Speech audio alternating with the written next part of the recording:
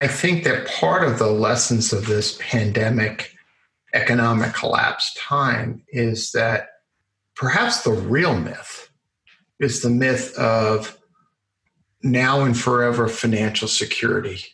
And that maybe in some ways part of what the gift of entrepreneurship is by exposing ourselves daily to the risk of the precariousness of income and the precariousness of that experience, we're actually stepping into the reality of the world as it is. Because the reality of the world as it is that through no fault of our own, shit happens. And how are we prepared for that? Welcome to the Reboot Podcast. We are so glad you're here.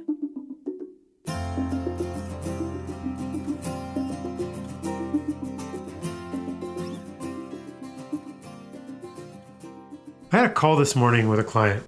She confessed to me that she'd spent the whole night awake just thinking about all the things that were broken in her business, which led her down a path to really reflect on the last 4 years she's spent building this company. What she saw was a business that was quote unquote behind, one that simply didn't live up to the measuring stick of success. She hasn't grown as fast as any of the hot companies. And in seeing how far she was from this success and all that was currently broken, she found herself feeling broken. How could I not be there already? Clearly there must be something wrong with me, she thought. And when she measures herself against Uber at the same stage, it is true. She is not as big. She hasn't grown as fast. But is she measuring the right thing? Are we? I started my first official business, NVR LLC, on East 13th Street, just off campus at Ohio State University, in February of 2003. I had no idea what I was doing then, and I had no idea what I was getting myself into. But I remember the rush I felt when I got those papers. I didn't care that I was a business owner, nor did I really have any illusions of being the next Bill Gates or Michael Dell. But I knew that it was mine. I knew that it was a blank canvas for my creation. It was an opportunity to own the good and the bad, the shit and the gravy, the wins and the losses, the fears and the excitements, and all of the lessons. I knew that it would likely fail, and it did. But at the very worst, it would be mine. NVR was in business for 3 years. It had customers, a few employees. It had some revenue. It had profits.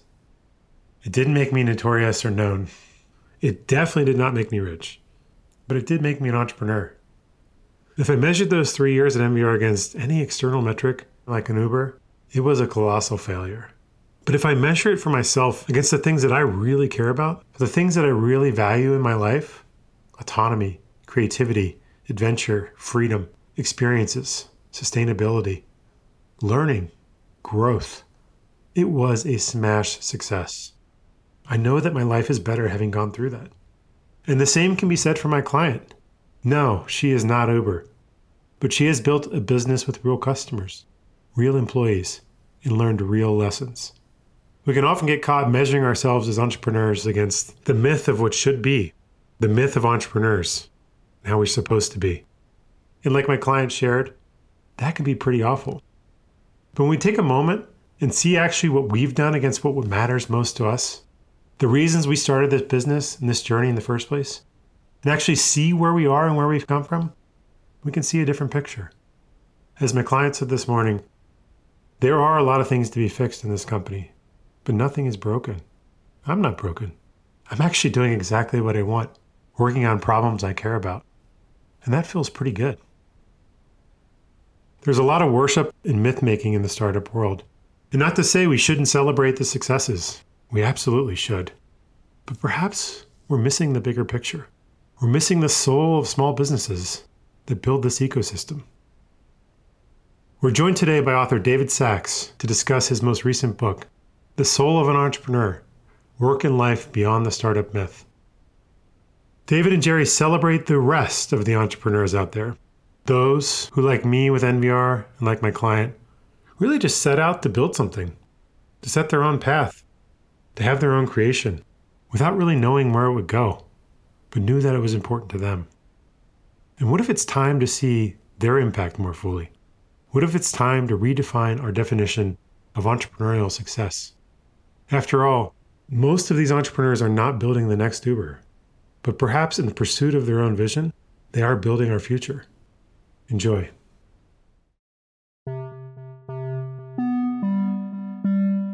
Has this year left you feeling tired and worn down? At Reboot, we know that taking care of your team, your family, and community is a noble pursuit. But while you're doing your best to keep those around you safe and healthy, you may have forgotten to tend to your own well-being. This November 13th to 15th, the Reboot team will be facilitating a new kind of virtual retreat, the Reboot Weekend, which is like putting on your own oxygen mask, providing a surge of nourishment and energy to lead your team and organization through a tumultuous season, designed to help leaders reset, reconnect, and build inner resilience for the challenging days yet to come. This unique experience combines remotely facilitated time in nature, resilience practices, coaching exercises, and fellowship with other leaders doing their best to meet this moment with strength, grace, and authenticity.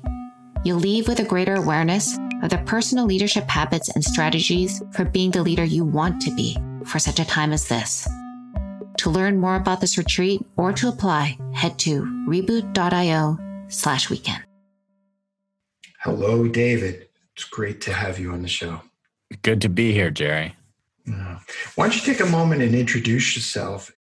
My name is David Sachs. I'm a writer and journalist and speaker based in Toronto, Canada, although now I'm currently based in a closet in my mother-in-law's weekend house, which you can see the dimensions of the closet are quite generous. It's a walk-in, and now it's been converted into a small interview and podcast studio.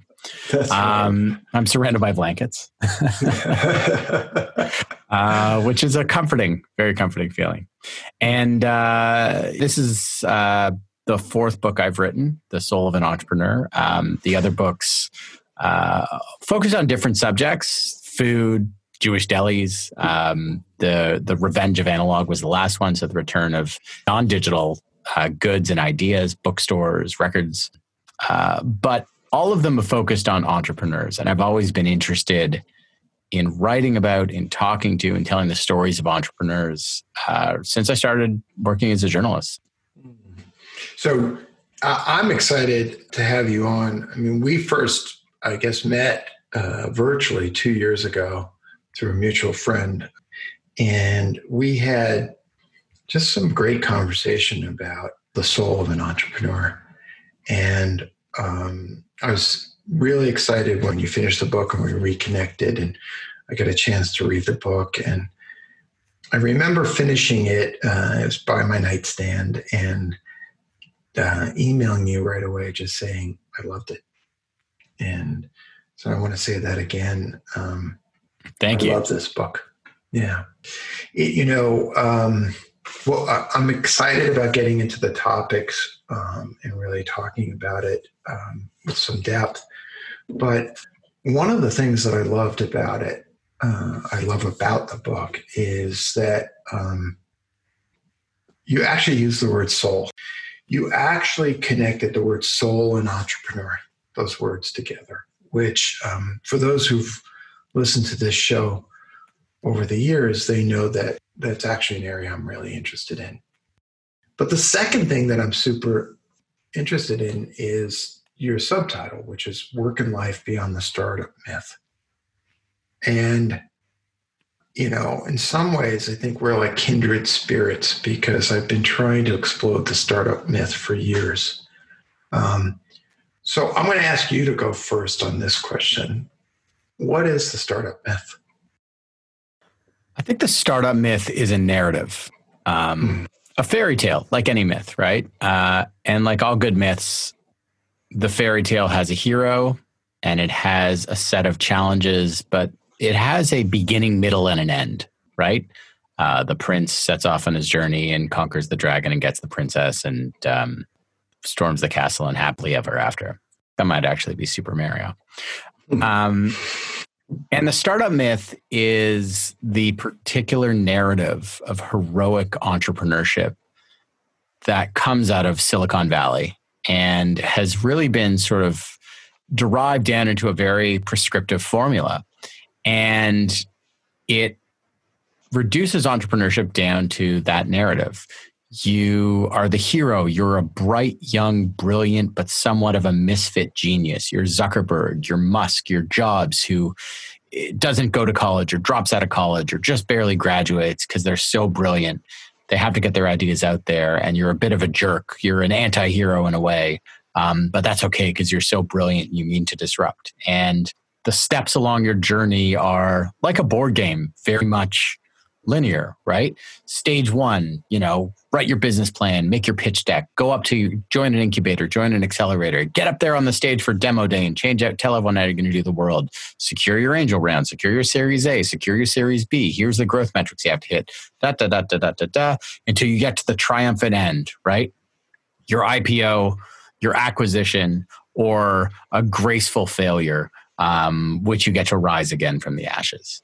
And that myth has been taught in universities and business schools for much of the past decade as they've hooked on to entrepreneurship and grown entrepreneurship studies from one of the outliers of sort of business studies in universities in the 1980s to sort of the center of it for most business schools now. It's promoted in media and magazine articles and profiles of the latest hot startup. The how-to 5 ways to start a company and 10 ways to grow it and so on, listicles, things you see online. And the hero is mythologized, the biopic. I mean, there's like 5 biopics of Steve Jobs and 1 of Gandhi. The hero of the myth is elevated to this sort of godlike status. I mean, you see that with Elon Musk. Anytime someone criticizes him for, say, promising to donate ventilators and not actually donating ventilators, there are legions of fans that glom onto that because this man is their hero. He is their god. People are writing, "Oh, save us! What can you do? How can Elon solve this problem?" But that myth is such a narrow slice of entrepreneurship. And like all myths, it doesn't ring true for the vast majority of people that go out to become entrepreneurs in any business, in any field, including technology business. The myth rings hollow for a lot of them. It's incredibly problematic. And yet that's the thing that we've used to define entrepreneurship for most of the past 15, 20 years. I couldn't agree more with the identification of the myth. And I know that one of the things that really resonated with me about the book, and it was the notion that what you're really doing is unpacking the reality of entrepreneurship in that quest for defining what the soul of entrepreneurship is. I want to put that to the side for just a moment. We can come back to that. I'm really curious, because I have my own theories about this, but I'm curious to hear yours. What's the cost of that myth? I think the cost of that myth is the set of expectations. And to go back to the mythologizing, complex, the fairy tale complex, right? If you set a set of expectations of what a myth is supposed to be like and what a hero is supposed to look like. First of all, anyone who isn't that hero and doesn't fit into that archetype already feels excluded in the children's myth, in the fable. I'm up at this house and there's a lot of classic fairy tales and storybooks that my father-in-law used to collect. He was a bit of a hoarder when it came to that stuff. And so I've been reading it to my kids every night, and a lot of them are really problematic. It's, Prince wins and the fair maiden, shuts up and looks beautiful and busty and blonde. And, at the end of the day, when it's like every Disney movie pre-1995 or 98 probably. And so if you're a girl and you feel strong and you want to be the hero of the myth, well, that doesn't really count. You don't get in that. In the Silicon Valley startup myth, where 97.2% of venture capital funding goes to men, or companies started by men. White men.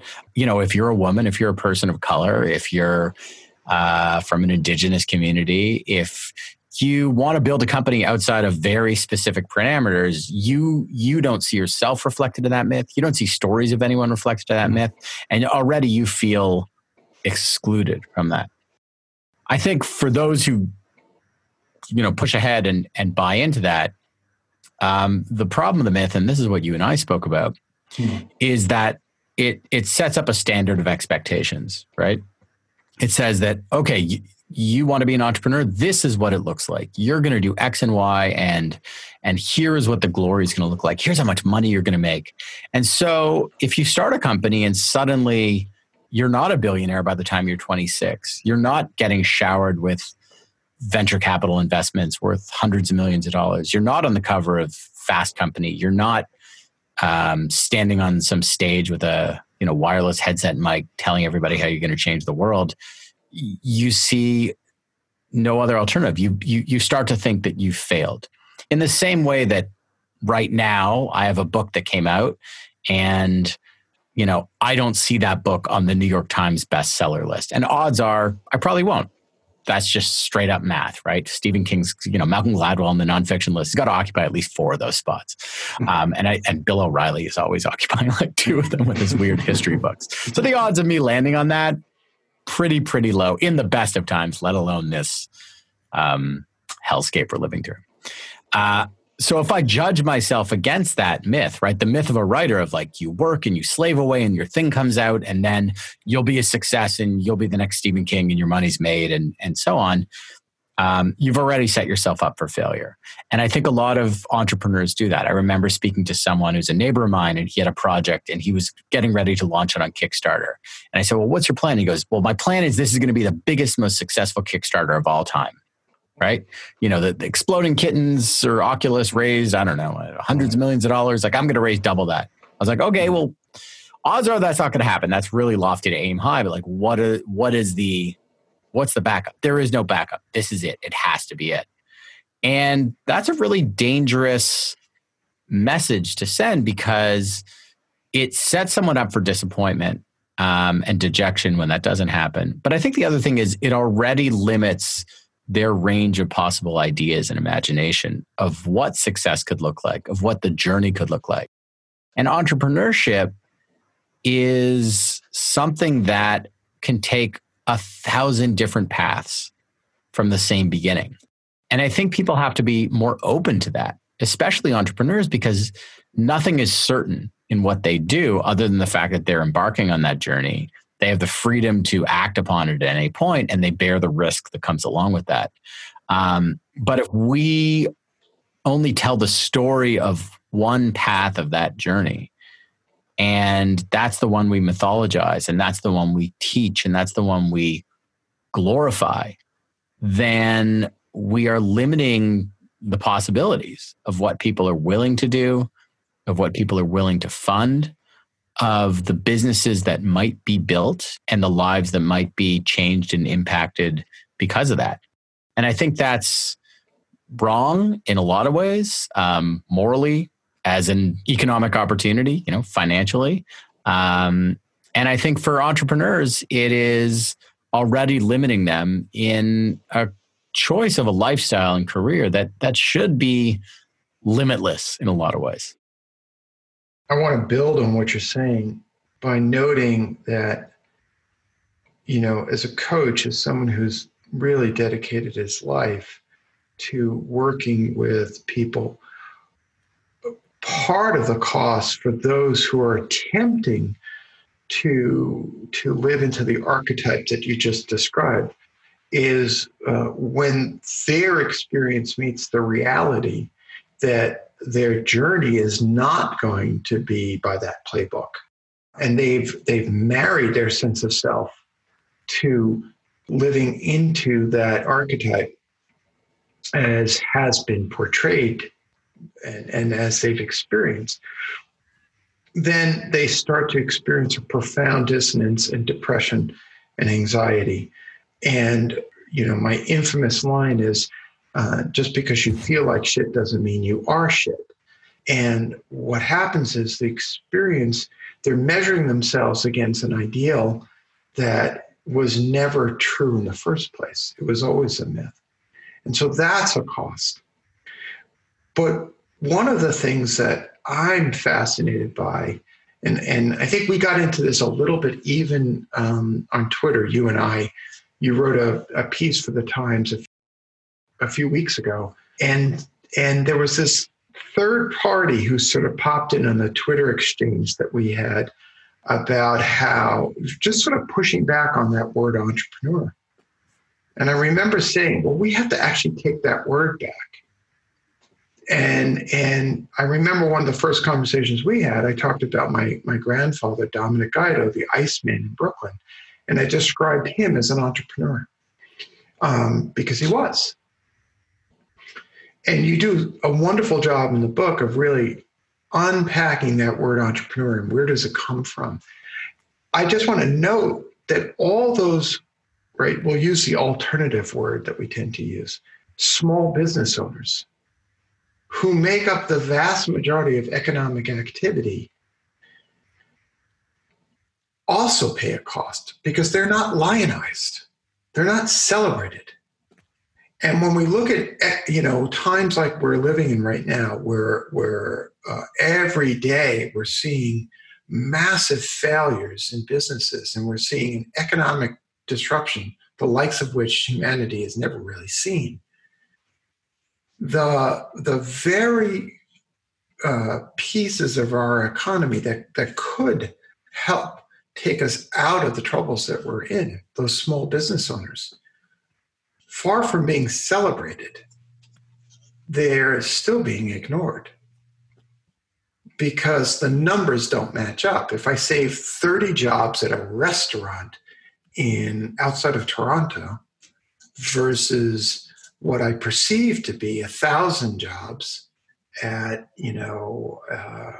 this other company or 10,000 jobs in the airline, what we're not seeing is the connected web that entrepreneur taps into. So my point is just this.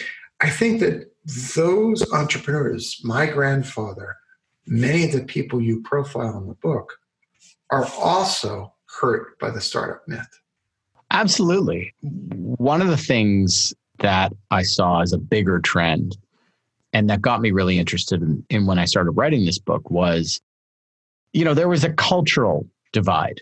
There was the entrepreneurs, the founders whom we lionize, the myth of the startup and the rags to ultra riches that it created and the benefits for all of us.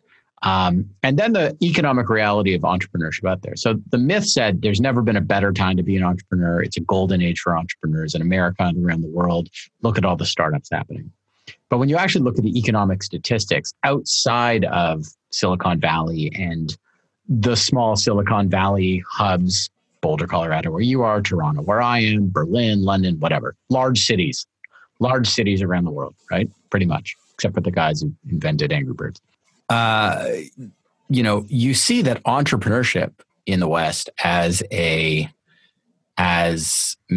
unit of economic activity measured pretty much in any way.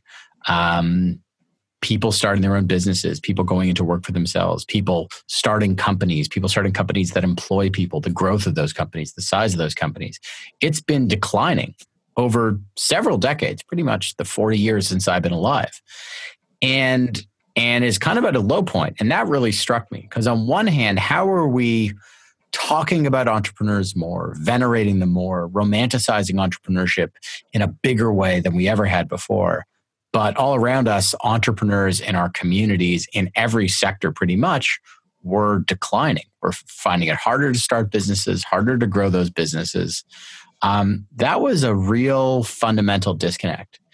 And now we're seeing that accelerated, right? The businesses that are going under, the businesses that are finding it hard or impossible to get government loans and backing through the PPE disaster program or any other, even just getting bank financing, are those everyday small and medium-sized businesses. And as we walk around or drive around our neighborhoods or look at our neighborhoods through some video cam because we can't walk around, we are actually feeling viscerally the effect of that, right? It's one thing to say, the bookstore is going to close, but who cares? We have Amazon. And it's another thing to see all the stores on your main street boarded up and wondering whether any of them are going to open up again. It's one thing to say, disruption is good. And it's another to see every business disrupted. But there was a line of thinking that went through policy circles, the financial sector, that said, look, the only thing that matters is job creation, GDP growth, innovation, and efficiency. And the statistics show that that is best achieved through high growth, larger companies. We need more Amazons, we need more Boeings, we need more Microsofts, we need more X and Y. And the little guy are inefficient. The more we can do away with them, the faster things will grow, and so on. But that might work from a large macroeconomic GDP perspective. But it doesn't work for our lives and our communities. We don't want to live in a world where there's 5 companies that control everything. And that's what we're seeing. And we're seeing that accelerated in this crisis. There are 2 stories that you tell in the book, 2 entrepreneurs' stories that you tell that I found really quite moving. There are many, including your own and your own family's experiences. But the Syrian bakers in Toronto. What was the name of it? Crown Bakery? Crown Pastries. Crown Pastries. Delicious. So delicious. I would kill for that now in this closet. Well, I was just going to say, that's kind of my point. There's a homogeneity that sets in when there's concentration. And while we've come to understand that is not good in our food supply, right? Heirloom tomatoes are important to preserve. The lack of diversity in our entrepreneurial ecosystem, I think, is just as deadly for our industrial experience, for our economic experience. Because if the only place in which one can buy your book or my book is Amazon, and Amazon is shut down, we're in trouble. And not only if Amazon's shut down, but all of a sudden Amazon controls what happens and you have no say over it. My book, for some reason in the United States, doesn't have a buy button on Amazon. You have to go through another button and look at 20 different options of resellers, and it's hidden in there. And I was like, what is with this? Why is this to the publisher? They're like, it's their algorithm. We don't know. We have no control over it, right? There's tremendous danger to that. You alluded to the food system. We've seen talk of food shortages. Why? Because, Cargill and JBS, these massive multinational conglomerates, control 95% of the slaughterhouses that are, have moved the entire meat supply chain into them. And now, because of the way those work and because of their drive for efficiency, they're perfect incubators for spreading this disease. And we're seeing that across the food sector. The monopolization for food is a place where everybody just eats at the same 5 restaurants. If you drive into most small towns in America, that the Main Street was hollowed out in the 1990s by the sort of power centers on the fringes, the diner's gone, the small family restaurant's gone, but you can eat at a Cracker Barrel. They'll have a TGI Fridays or some sort of interstate food, and it's all the same. We don't want that. And this is, again, part of the non-economic benefits of a broad-based and strong movement of entrepreneurs in a society, right? We talked about the Al-Saleh brothers, Rasul and Ishmael, who came from Aleppo right before the civil war, but fled. This is the Crown Pastry people. Yeah, fled violence. They had, Rasul had worked in his grandfather's pastry shop since he was in high school. He had just opened his own one and had to leave out of a threat of violence. He arrives in Toronto with literally $5 in his pocket. Works at a Lebanese bakery, but the baklava isn't the same. It's not Syrian proper baklava. He opens up this place a couple of years ago, and it starts growing, and he does it with sweat and hard work. If you've ever folded phyllo dough, it's a hell of a process. He has huge, beefy arms. His brother Ishmael joins him. The two of them, max out every cent of their credit cards, take whatever money they scrimped and saved, and they build and build and build this business. They're able to open a second location. They're able to bring their wives over from refugee camps, or the fiancés from refugee camps in Turkey. They have babies on the same day, 12 hours apart. That is a dream. Are they going to be multimillionaires? Is this going to be a national chain of baklava shops across Canada or North America? Probably not. But it allowed these people to build and renew their lives, to start their lives over, to establish themselves as pillars of a growing community, to give that community a place to gather, a taste of home. It introduced a city to a new type of food and built connections to a broader community of Canadians or Torontonians. These are all the things that entrepreneurship can offer, but it's not the things we ever talk about. And it's not the thing we valorize because we just look at how much money it can make for shareholders or for investors or as, a tax base or, how many people can it employ, right? But it's so much more than that. It is a transformational process, and it's a very, it's economic freedom at its utmost. I was thinking about the freedom, and you often speak about freedom and the relationship between the wish to be an entrepreneur and that desire for freedom. And I'm thinking of the other story that really struck me, which is the woman who opened the bake shop in the Rockaways. Can you talk a little bit about that? Yeah, Tracy Abalski is what you would call a lifestyle entrepreneur, which I realize is a 4-letter word in the world of venture capital. But here's a woman who, worked really hard her whole life, was a pastry chef in New York City, won a ton of awards, got great accolades for the work she did in restaurants, but she was sick of working for someone else. She was sick of male chefs getting paid more than her and her having to sit there and take it.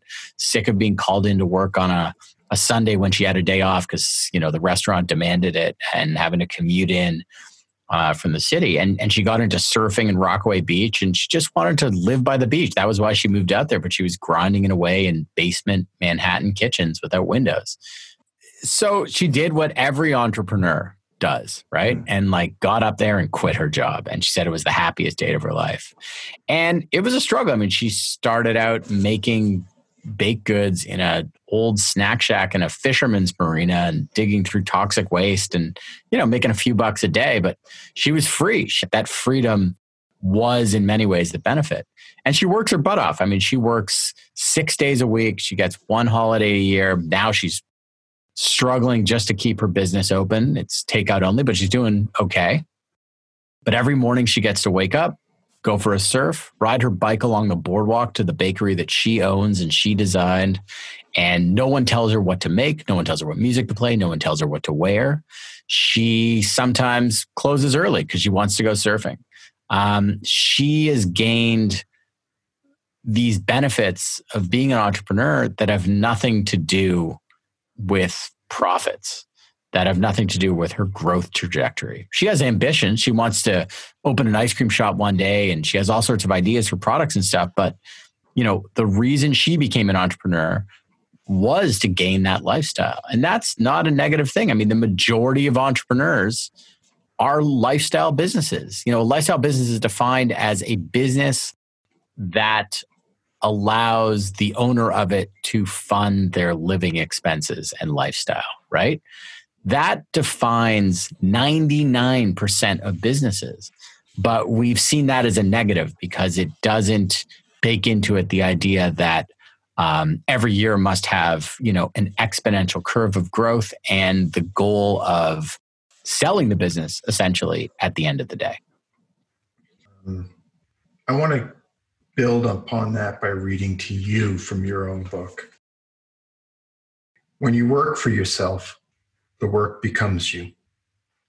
Your ownership isn't just over your business assets and intellectual property, but your reputation, your achievements, your failures, and all that you learn from that along the way. As a writer who's always worked for himself, that is a benefit I rarely acknowledge openly. but it is probably what keeps me writing books, a process fraught with economic precariousness, where the chances of bestseller success are imperceptibly slim. The financial rewards are modest, and the work itself can be torturous. But at the end of the day, it's all mine, the shit and the gravy. More than any money or the thrill I get from seeing my name on another dead tree, this is the benefit I derive from the work. Tell me about that. Again, I think we measure success as entrepreneurs. We measure the value of entrepreneurs often in dollar figures, right? In growth metrics, in quantitative measures. But when you speak to any entrepreneur, and you speak to entrepreneurs every day, and I do as well, whether I'm writing for this book or interviewing for other articles, so few of them. I mean, I could say that a real outlying percentage talk about the reason they started their business and the reason they continue doing what they do, whether they work for themselves, whether they started a large company with partners that has grown and grown, whether they're in a family business. None of them say, "Well, I do it for the money." It's all about the money. I'm making more money this year than I made last year. Like, it's all about the money. It's a good living. It's that there is a deeper reason why people are entrepreneurs and what entrepreneurship means to them. That's sort of what I was trying to get at with the soul of an entrepreneur, right? What is that deeper meaning behind it? And for me, it is that freedom and independence to own that work and have my ideas and present them to the world in the way that I see fit, that I would never be able to do if I was employed somewhere. I think for others, it varies, right? For other entrepreneurs, it's about building something that's maybe for their community, or it's a way for them to establish a new identity around their values.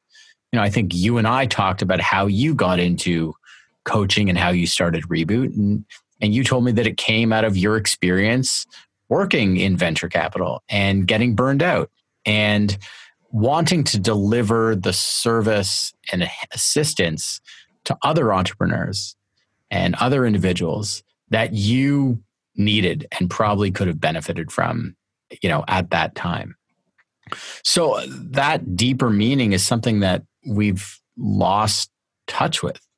And I think, you get a smattering of, we really wanted to help people, and here's how, that's why we started this startup shoe company or whatever. Often a lot of that just comes across as sort of marketing copy. But I think, that the deeper thing that drives entrepreneurs is very personal. And again, getting back to the title of the book, I mean, that's the essence of it, right? It's we treat it as an economic phenomenon. We treat it as a measure of input as part of the larger thing, like labor and capital and investment and resources and so on. But entrepreneurship is such a fundamentally human phenomenon. And so much of that is just purely emotional and personal. And for each entrepreneur, the reason why they do it, their reason for existing in a way, is driven by something that's, intimately personal to them. We've talked about my grandfather as a model for me, the Icemen who climbed in Brooklyn. We called them stoops, from the old Dutch word, the long staircase up and down Brooklyn townhomes, carrying blocks of ice on his shoulders. And the result was the sense that he had enough money in his life, at least to my boyish eyes. And as I've shared in other venues, another seminal event in my life that I think caused my connection to entrepreneurship was being 10 and watching my father lose his job. Or more specifically, lose a solid job. The kind of jobs that dominated the American economy post-World War II, where it was a kind of the old view of a social contract for life. You got a job, you stayed with it, you handed over your hours, and you retired. And that was it. And when he lost a job that he had held for 30, 35 years, and I watched him struggle for the rest of his life trying to find some ground beneath him, I know that my movement wasn't merely towards freedom, right? What music do I want to listen to today, or how do I want to work? But it was actually a movement towards, well, God damn it, at least I can depend upon me. There's kind of a movement away from having the ground ripped out from under me. Because if I'm going to be unemployed, it's going to be a consequence of my failures, not somebody else's failure. I was thinking about that a lot. I mean, I had a cousin who got laid off last week, and she said, well, I'm finally going to be an entrepreneur. And I just thought to myself, yeah, I'm losing a lot of money right now, right? My speaking income, let's just say, is going to be negative for the next year or so. But nobody can fire me from what I'm doing. I can't be laid off from this. Right. And I have the ability within it to, figure something else out. I'm not waiting for someone. When we look at the soul of an entrepreneur and we look at how the soul of that entrepreneur gets set and begins to unfold, I very much resonate with the notion of the wish for the positive freedom, or the movement away from the startup myth, even if I was attracted to it initially as the startup myth. And I think it's important to understand, right, our historical precedences. You speak eloquently about your family and the dynamics in your family about entrepreneurs in the family. The Syrian refugees that you talk about, they come from a long line of independent bakers, and there is that belief system around that. And I think it's equally important to understand that there's a kind of it doesn't make the emotional experience easier to say it's all up to me. It makes it different than when I'm working for a big company, but at least it gives me a marginal sense of autonomy and a marginal sense of agency in my own life. And that is, you get back to the original definition of the word, right? It's a French word, sort of batting around in the Middle Ages. And around 1730, there's this French-Irish economist, Richard Cantillon, who writes a book of essays about the economy, dies, never gets it published, dies, and like a year after his death, it gets published. And one of the chapters is about an entrepreneur. What is the entrepreneur? It's the first time it's really ever codified in, economic theory anywhere. And Cantillon says the entrepreneur is anyone who works for unfixed wages, whether it's the wealthy merchant launching ships, or the landowner, or the beggar in the street, and who bears the risk of that and has the freedom of that. And that's the truth for every entrepreneur. That's the two things we all have, is the freedom and the risk that comes as the cost of that, right? And that's what makes it intoxicating, that freedom. And that's what makes it so difficult. I mean, that's the reason why you're in business, is the risk.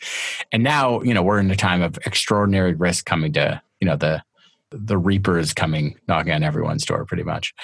But that risk is the burden that every entrepreneur who signs up for the freedom has to take with them. And it's not the fun part. It's not the sexy part. It's not the part that we really valorize a lot, but it's the part that all of us have to deal with.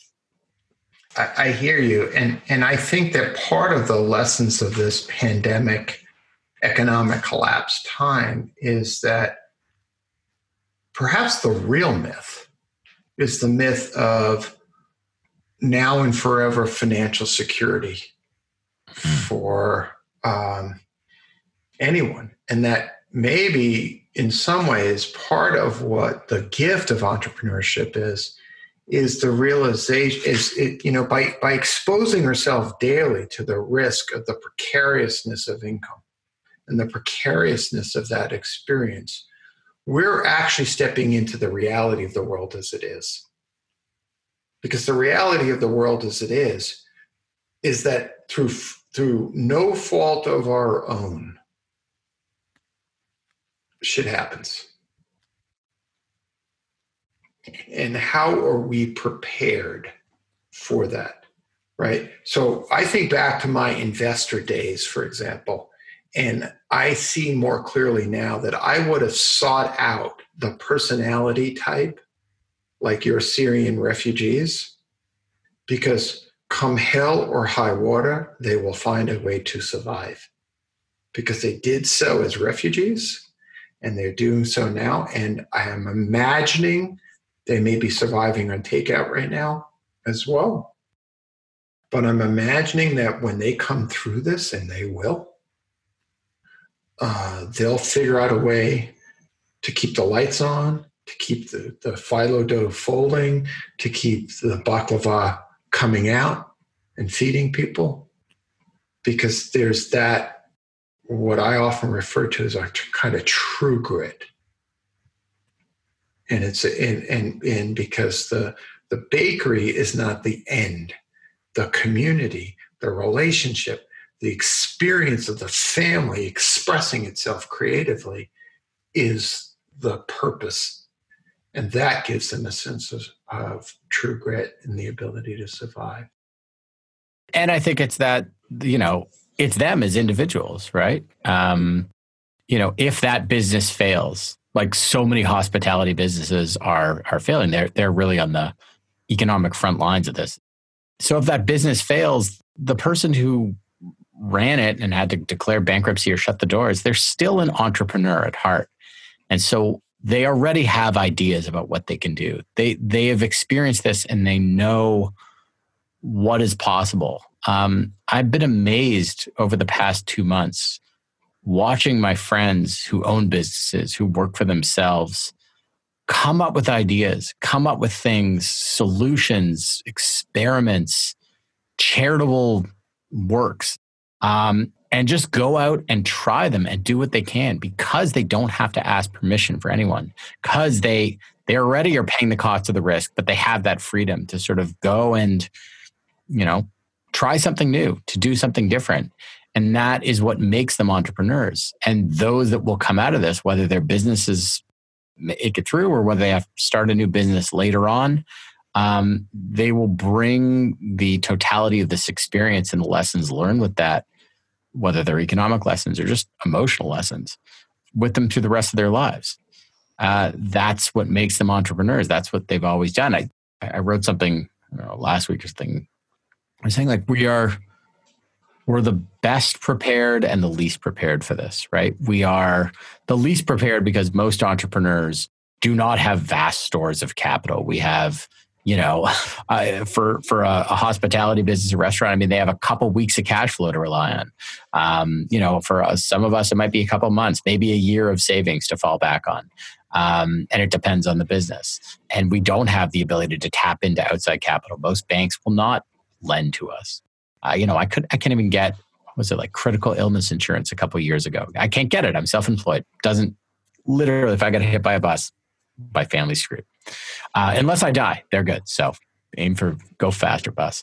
But, we're also the best prepared for this because we already wake up every day in our sweatpants to go to work. At least I do. We already know how to face uncertainty. None of us are assured anything. I've had great years and I've had bad years. And every year my accountant says to me, okay, well, tax time's coming up. What do you think you'll make this year? I still don't know. So much of it's unpredictable. And so that uncertainty is a time that entrepreneurs pay the cost of, but they also can thrive in. And I think there are as many people as are despondent right now about what's going on. There are hopefully an equal number of entrepreneurs that are seeing opportunity that's out there. My mother-in-law, Fran, God bless her. She, for years, she was the daughter of Holocaust survivors who owned a stationery store and a convenience store in Toronto. And Fran was one of the first women in Canada to get an MBA. I don't know how. And she spent her entire career and her entire working life as essentially an itinerant peddler. I mean, she sold rattan furniture she imported from the Philippines and macrame planters and plants from Mexico. And she would sell it at flea markets with her husband. And my wife as a baby was in a basket underneath the table at a flea market often. She would then sell schmuttas that she bought from various places, scarves and accessories at folding card tables at hospitals and care homes all around the sort of Toronto area. So last week, of course, or a few weeks ago, she's like, "Oh, I got an email from my supplier, Frank. He's this guy. I used to get stuff from him from China. He's selling masks. He's selling sanitizers. I should buy a bunch of the sanitizer. I could drive around here. I could sell it to the businesses." She's like, it's like she doesn't need it. She has, and she doesn't stop. She doesn't stop. It's the thrill of the sale, the feeling of the cash under her fingers. But she saw that opportunity, and she would probably love to do nothing more than go buy a couple 100 gallons of sanitizer and find a way to sell it to people. She's seen that opportunity. Other friends of mine are seeing opportunities in other ways. And that's, talk about that entrepreneurial spirit. I mean, this is the stuff that entrepreneurship is made out of. It's in these times. Amen, brother. Amen. Well, I want to thank you for coming on the show. David, it's always a delight. I just want to, shout out on the book again. I really enjoyed the book. Thank you for writing it. Thank you, Jerry. You're going to do good work.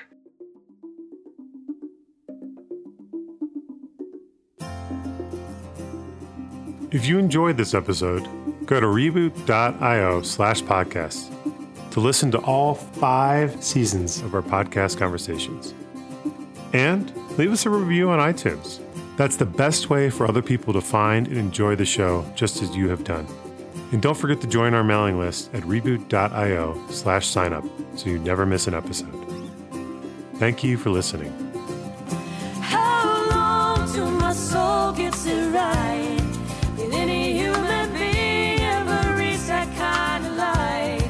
I call on the resting soul of Galileo.